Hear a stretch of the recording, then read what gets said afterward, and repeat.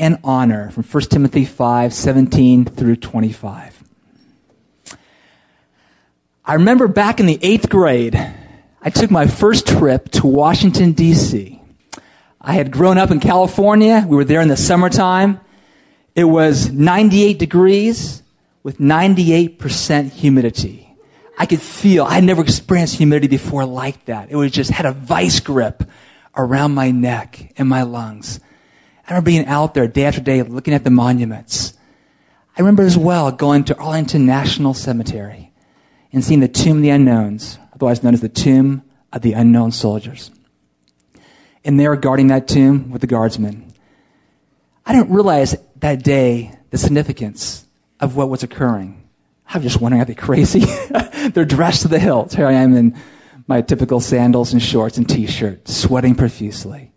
I did not understand then the honor that was being bestowed. It wasn't until years later that I read up about this tomb of the unknown soldier. This tomb represents the war grave of unidentified soldiers who have fought for our country.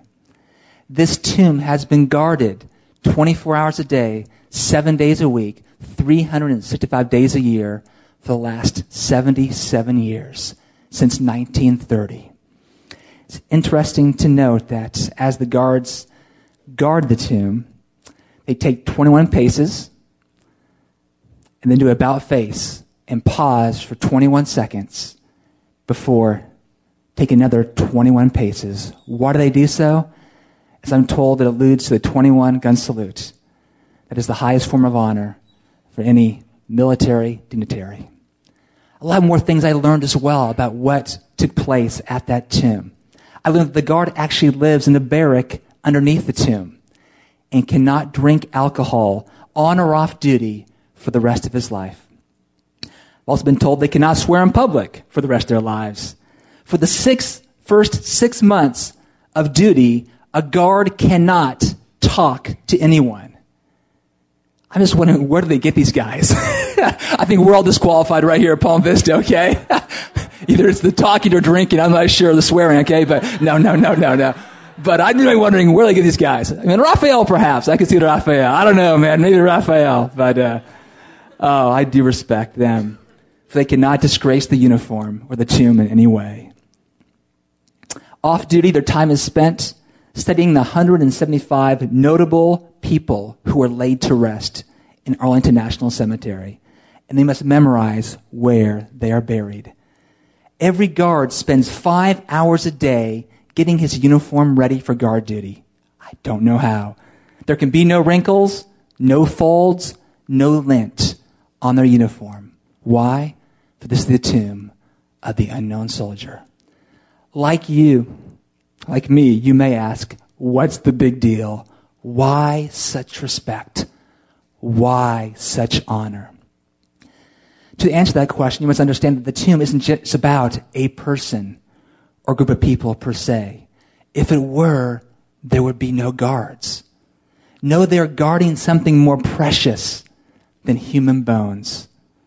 They are honoring and guarding what these men have fought and died for. Our country, our protection, and our freedom. Well, today's message is very similar. Today's message is about honoring your leaders. But this message is not about Al. It's not about myself as an elder. No, something much more important. Today's message is about honoring and guarding the gospel and how we do that. For it's the gospel and God's honor which we've been called to live and to die for. So that is and will be our concern today. The question for you this morning is this. What is it that you really value? What is it that we as a church values? Well, you know what? The answer to that question lies in this. At who and what we honor. Why? Because we will honor what we value. We will protect what we value. If you value the gospel, you will biblically honor and guard your leaders who have been entrusted with the gospel. That's the message for today. You'll see in the top of your notes, biblically honor and guard your leaders. Why? Because the gospel here is at stake. Well, for those of us who may be new to us this morning, say a couple qualifying remarks. Number one, I've already mentioned quite a few times to the gospel. I don't want to assume anyone here knows what we're referring to when I say the gospel. But that is the crux of the issue this morning. What is the gospel that we are guarding? What is so precious about the gospel? Well, the gospel is this. It literally means good news. The good news of Jesus Christ. Of his life, of his death, of his resurrection, and his ascension. That God became man in the flesh to live the perfect life that we can never live. And to die a shameful death for the punishment for our sins that we deserve. Here's the good news. It's the great exchange. God took the penalty and punishment for our sins upon himself. And what did he give to us? The good works and righteousness of Christ. That we who trust in our Lord Jesus Christ as our Savior would one day face God our Maker and be forgiven. Because Christ paid the penalty. And furthermore, we stand on Christ's good works, which have been credited to us. That is great exchange. That is the gospel. That's the message that we want to preach. I hope you hear every Sunday in some form here at Palm Vista. That is the gospel that we are guarding. That is the gospel that we as leaders have been entrusted with. Secondly, for those who may be new to us this last week or two, or actually last month or two, we've been going through the book of 1 Timothy. We are going verse by verse. We call that expository preaching. We take each verse in its context and preach upon it. So today, we're speaking about honoring and honoring leaders. It's not a topic that we chose out of a hat. We chose it because we chose to go through the book of 1 Timothy. And as such, we believe that God has a word for us today.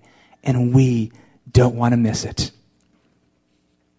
Thirdly, for our members here this morning as well, I believe the message you're about to hear is not primarily corrective, but rather it is meant to encourage you. We're going to speak about honor this morning. I believe God is building a culture of honoring one another here at Palm Vista that pleases him. What I want to do and hope to do today through the Word of God is to encourage you in what you do and let you know why you do it. Why do we honor our leaders? Why do we honor one another? That you may be encouraged to grow in grace and in honoring God by honoring those he's put in your life as an authority. With that in mind, let's open the text for today, 1 Timothy chapter 5, starting with verse 17. If you have your Bibles, please open at this time. We will read the entire section together, or I will read it on our behalf. Chapter 5, verse 17. Let the elders who rule well be considered worthy of double honor, especially those who labor in preaching and teaching. For the scripture says, you shall not muzzle an ox when it treads out the grain, and a laborer deserves his wages. Do not admit a charge against an elder, except on the evidence of 2 or 3 witnesses. As for those who persist in sin, rebuke them in the presence of all, so that the rest may stand in fear. In the presence of God and of Christ Jesus and of the elect angels, I charge you to keep these rules without prejudging, doing nothing from partiality. Do not be hasty in the laying on of hands, nor take part in the sins of others. Keep yourself pure. No longer drink only water, but use a little wine for the sake of your stomach and your frequent ailments. The sins of some men are conspicuous, going before them to judgment, but the sins of others appear later. So also good works are conspicuous, and even those that are not cannot remain hidden. Let us pray.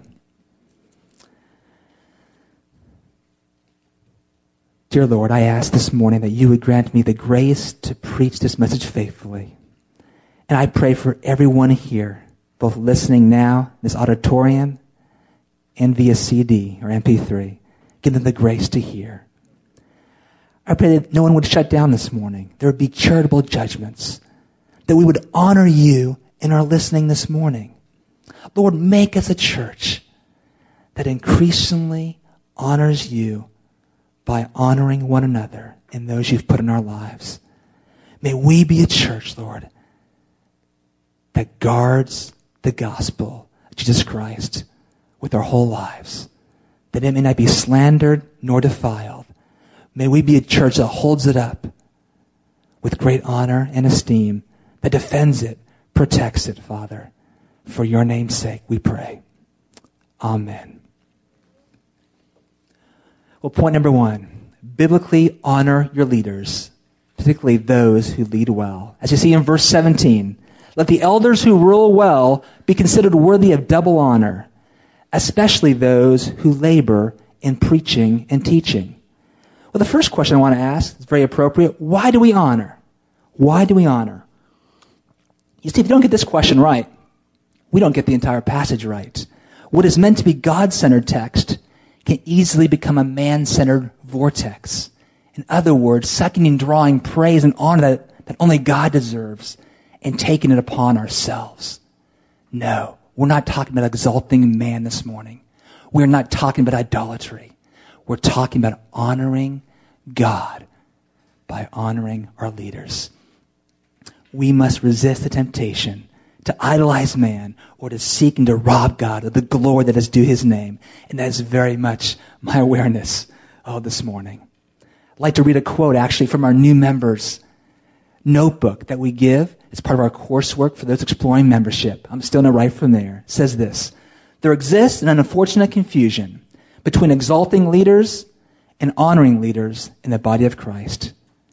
Exalting leaders is idolatry and is totally unacceptable.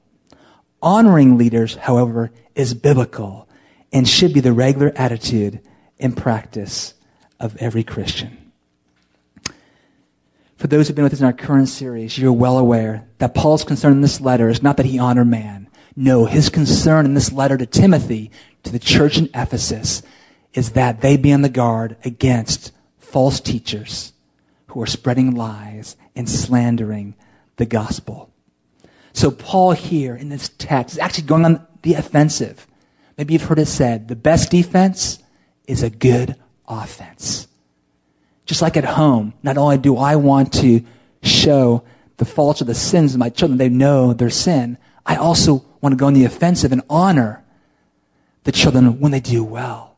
This is what it means to live the gospel as an example as well and as a statement to our faithfulness.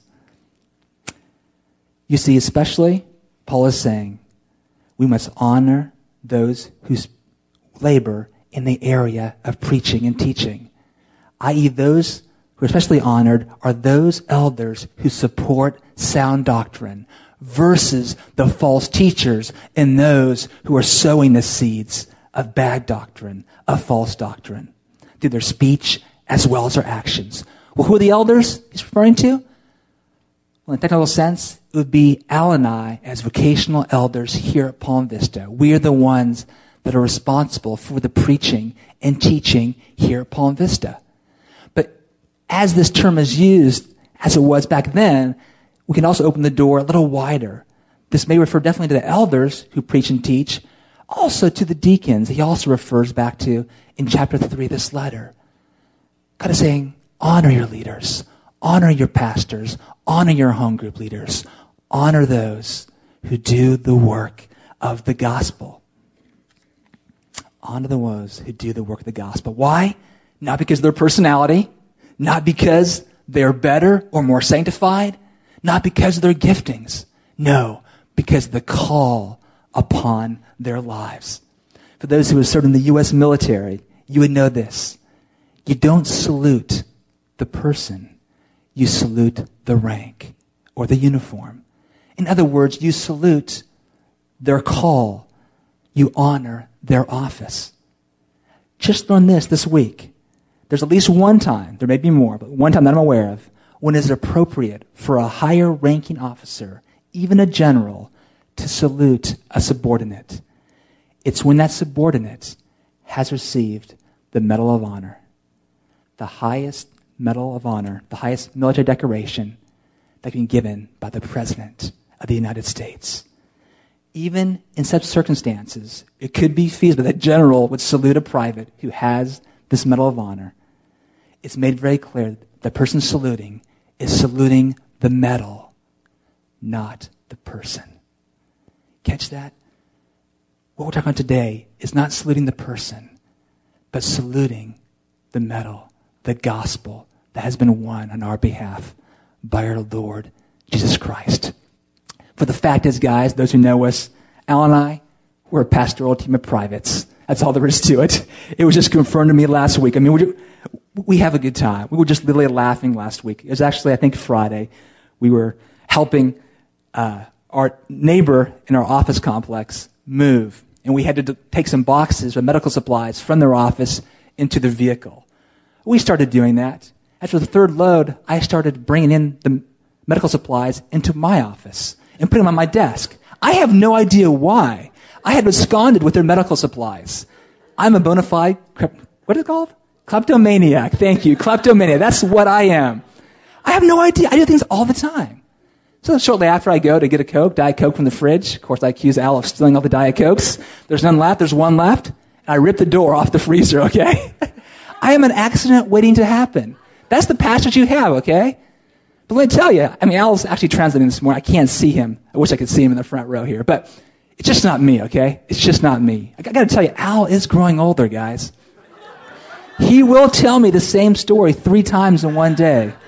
There was actually a time a couple weeks ago, we called me up with this groundbreaking news, only to call me 20 minutes later with the exact same news.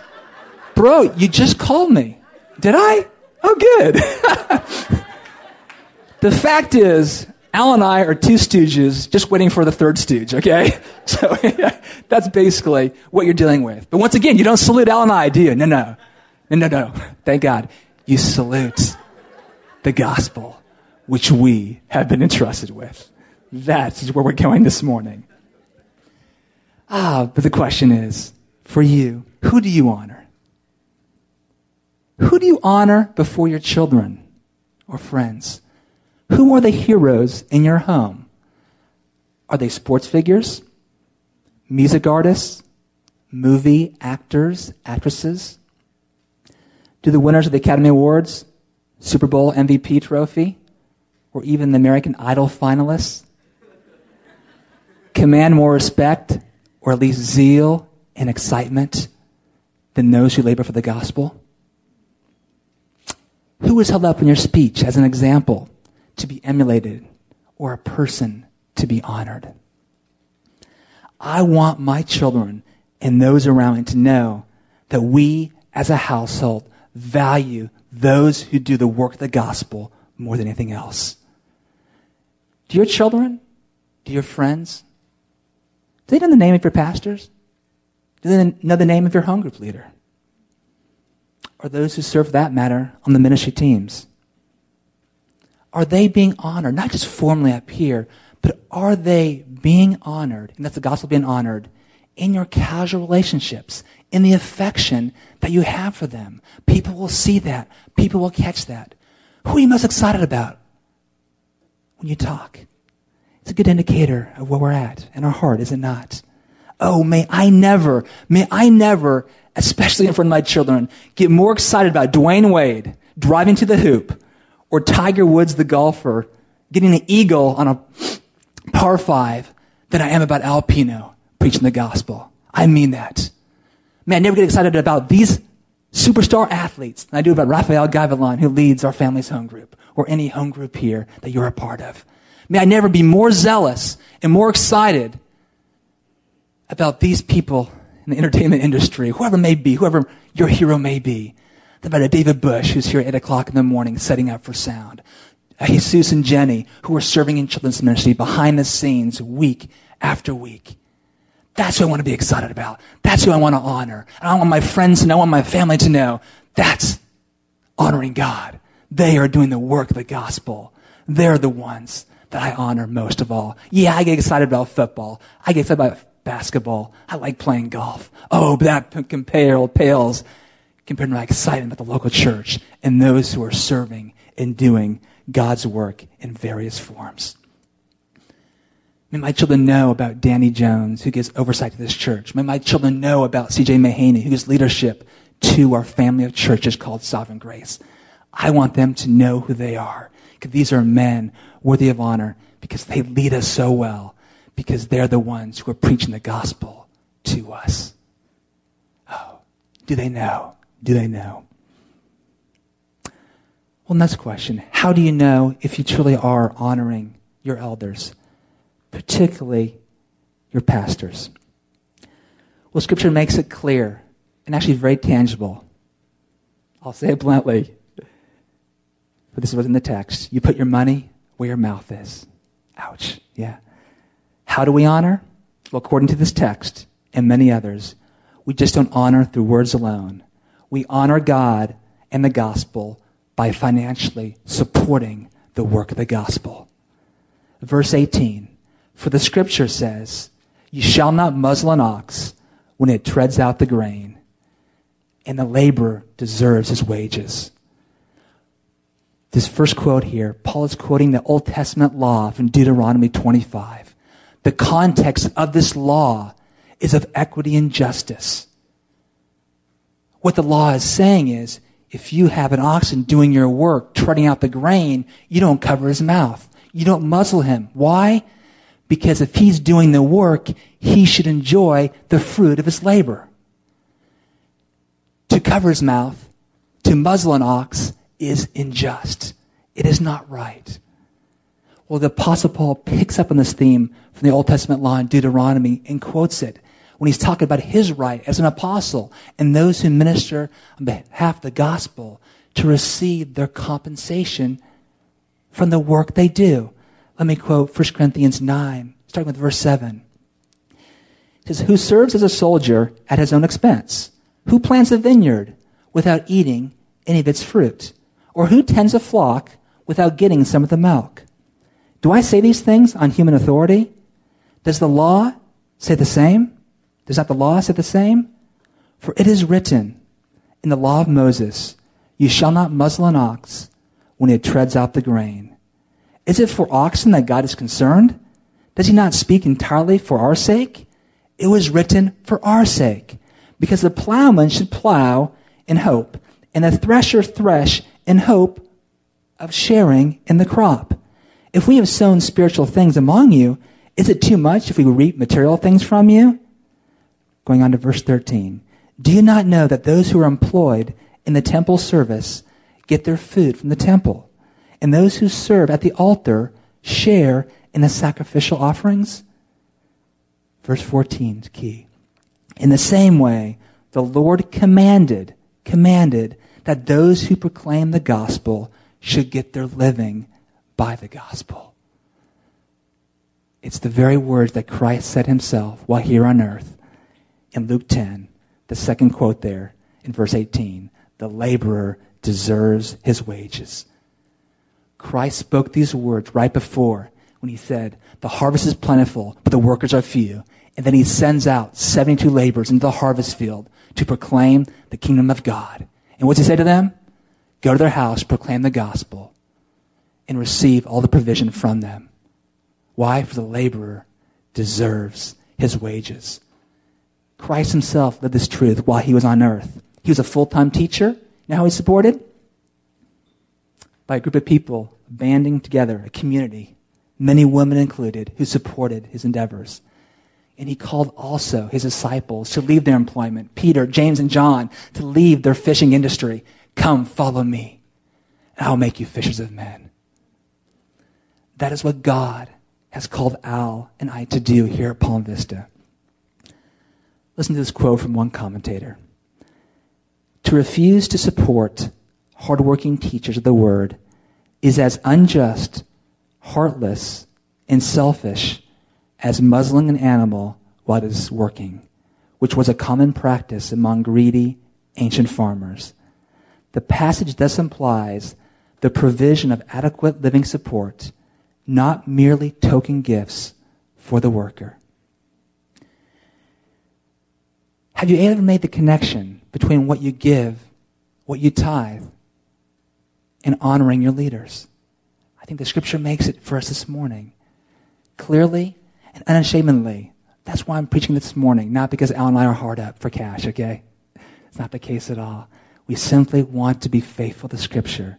We want to inform what giving and tithing is about. It's about giving to God, yes, and honoring God, absolutely. But it's also about honoring your leaders. You see, as pastors, Al and I had no other source of income. There's no magical kitty in the sky. There's no sovereign grace. No. We make our living from preaching to you, and it's you from which we draw our salaries. That's how it works as a local church. It's beautiful, it's wonderful, and it's good. Thank you. Thank you. I just realized this morning that as I speak this may be hard words for some.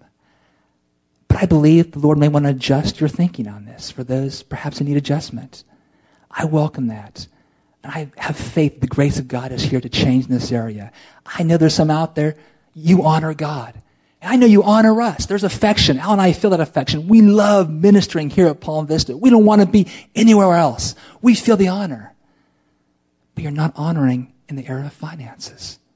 You're muzzling the ox, so to speak, in what we can take in our budget, etc. God is saying what you give does matter. It is one way in which you honor your leaders. Well, this word honor in the Greek literally means a valuing, a price to pay. Thus, to honor is to value, to pay a price. In this case, in the text, a double price. The word honor literally could be translated honorarium. Have you heard of that? An honorarium. Now, if you know, but whenever someone comes speaks here at Palm Vista from outside, we give them an honorarium. What are we doing? We give them a cash gift. We're saying thank you for preaching the gospel. Thank you for doing the work of preaching and teaching. We are honoring them, and that's honoring God by giving them an honorarium. When we went to our Sovereign Grace Leadership Conference several weeks ago up in Gaithersburg, Maryland, we had the opportunity as a family of churches to honor our Sovereign Grace Leadership team. I'm speaking to C.J. Mahaney, Dave Harvey, Brent Detweiler, Steve Shank. They had been serving together for 25 years. We want to say thank you for leading us so well. Thank you for the untold hours you've put in pastoring us as pastors and preaching the gospel faithfully year after year. And we were able to hand them a sizable check on behalf of us and all the churches to say thank you. One way we could honor them. At our conference, we had R.C. Sproul speaking. Now, we definitely wanted R.C. just to benefit from this man's incredible teaching gift and years of diligent study. But I quickly realized when I was there, it wasn't just about receiving from him. We had him there because CJ, our leader, wanted to honor him. And honor him we did. He got a Pittsburgh Steelers football helmet. He's an avid Steelers fan. But more than that, we said, we want to support what you're doing, Ligonier Ministries. We gave them a check. We want to honor you. That's biblical honor. And we've been led so well by our leaders. I have learned so much about leadership. And the bottom line is this, guys. This is an issue of humility to honor. It's an issue of integrity. You see in verse 17, it says, those who lead us, those who labor. In the ESV, it says labor. It really doesn't do the word justice in the original text. That word there means literally to toil. Those who grow weary. It's the same word used in Matthew 11 when Christ says, come to me, all you who are weary, all you who have toiled, all you who have labored. Preaching and teaching is wearisome. It's sobering. It's humbling. Oh, Al and I do it with joy. I'm not here to elicit your sympathy. No, we do it because it's a call upon our lives. But it is hard work. But we do it knowing that God will supply the energy and that our labor is not in vain. Philippians 2, verse 6. I know Al is not up front because he's in back this morning, once again serving us and our Spanish speakers. There's no man I want to honor more this morning than Al Pino. For those who are new, he's our senior pastor. He started this church just over 10 years ago. And for the first 5 years, he was the only pastor. He labored. He toiled in preaching week after week with little to no break. Al, you know you can hear me. Thank you, my friend, for your toil and labor. Thank you for the late nights you've spent in the Word of God. Thank you for the very, very early mornings you've spent getting up to prepare to preach to us. As one pastor has said, preaching is sweet torture. Sweet torture. It is sweet torture. It's hard to explain. It's wonderful. It's exhausting. At times, I'm just banging my head on the table.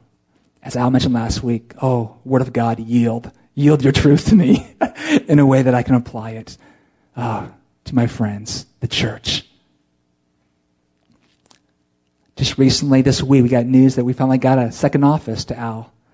He could have his own office. I don't know if you know, but he's been laboring in his garage without much air conditioning or ventilation for a long time. We're rejoicing. Lord, thank you. You're providing the finances and the opportunity to have an office. Lord, thank you, Al, once again. Thank you for your toil and your sweat, literally, the long days you spent preaching the Word of God. The bottom line is that honoring those who lead well is an appeal that, when biblically understood, is not self-serving. No. It's gospel promoting. In honoring those who lead well, we are actually giving honor and thanks to God. We are recognizing the gift of God in the people God has given us as leaders. That's biblical honor. Well, how about those who don't lead so well? In fact, not only fail to adorn the gospel, but perhaps even tarnish it. Paul was also concerned about those leaders in Ephesus. And that's one of the reasons why he wrote the book of 1 Timothy. That leads us to point number 2.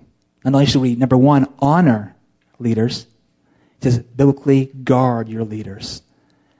I struggle with that word, what to put there, how to summarize these last few verses. Well, actually, verses 19 and following. I chose the word to use guard to go along with our theme, the tomb of the unknown soldier. I could have said protect. This is what I'm getting at. Paul is saying not only do we honor our leaders, but we protect our leaders as well. How do we do so? By refusing to listen to slander, unsupported accusations against our leaders, but by also biblically bringing observations, even of sin, in an appropriate way to our leaders.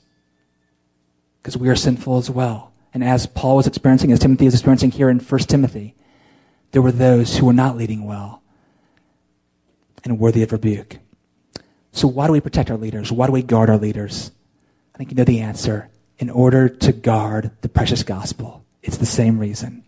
In other words, we guard the message of the gospel by guarding the messenger of the gospel. We guard the message of the gospel by guarding the messenger. To guard sometimes means to confront sin. Sometimes it means to expose sin. Sometimes it means to discipline for the sake of sin. Much as we would discipline our own children, not because we hate them, because we love them and we fear God. My attitude here as a pastor is, Lord, judge me now and not later. Show me my sin now rather than on the day of judgment, that my life and my ministry may be preserved, and the name of God and the gospel would not be reviled. Lord, if I have sinned, I am sinning, Lord, show it to me, reveal it to me now, that I may repent and receive your grace for change. I don't want to get to the day of judgment with regret. Oh, I believe I'm assured my salvation, that Christ has come. He has died completely for my sins, and I have complete forgiveness. I believe that, but I don't want to be surprised the day when I'm held account for every word, for how I shepherded you as the flock. No, show me now, O Lord. Use every person there to show me my sin, that I may see your grace all the more clearly. Well, how do we guard? We do it carefully and patiently, and we do it with the fear of God. Verse 19, do not admit a charge against an elder, except on the evidence of 2 or 3 witnesses. I.e., if there's a charge of sin, go to the source to confirm or confront. Let there be no unsupported or accusations made. Sound familiar? What Paul is talking about here is what we read in the book of Matthew, chapter 18. Sin is sin, whether it's a pastor or it's a member. We must be biblically confront sin where there is sin. God has ordained a process by which we are to lovingly confront others. That means going to the person directly. It means refusing to slander, refusing to gossip. What is slander? It's really going to the person who's not a part of the solution and sharing an accusation of sin. You don't do it. You don't share it. If there is a concern for your leader, it's a concern for us, I would suggest you go to your home group leader first so you can verify and check your heart out as well, okay? And then if appropriate, you and he could come to us as pastors, all right? We're not untouchable here. We're privates, okay? We've been entrusted with the gospel. We as a church must resist slander, and I believe we do. We do. I praise God there is a great deal of unity here at Palm Vista. I would say unity is one of the marks of our church. If you've been here a while, you know there is a great unity and love and affection for one another. I have not been a part or aware of slander at all. Oh, we have a unified church. But I am concerned. I know that slander can so easily divide a church. Thank you for your example. Thank you for your graciousness. Thank you for your desire to honor God in this way. But also times I realize, as in the text, verse 20, I pray it'll never happen here, when unrepentant sins of your leaders will need to be publicly rebuked. Verse 20, as for those who persist in sin, rebuke them in the presence of all, so that the rest may stand in fear.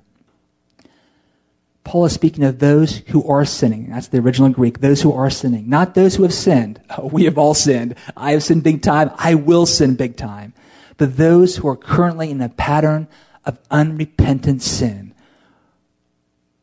He says, just as you honor them publicly, such that you rebuke them publicly as well.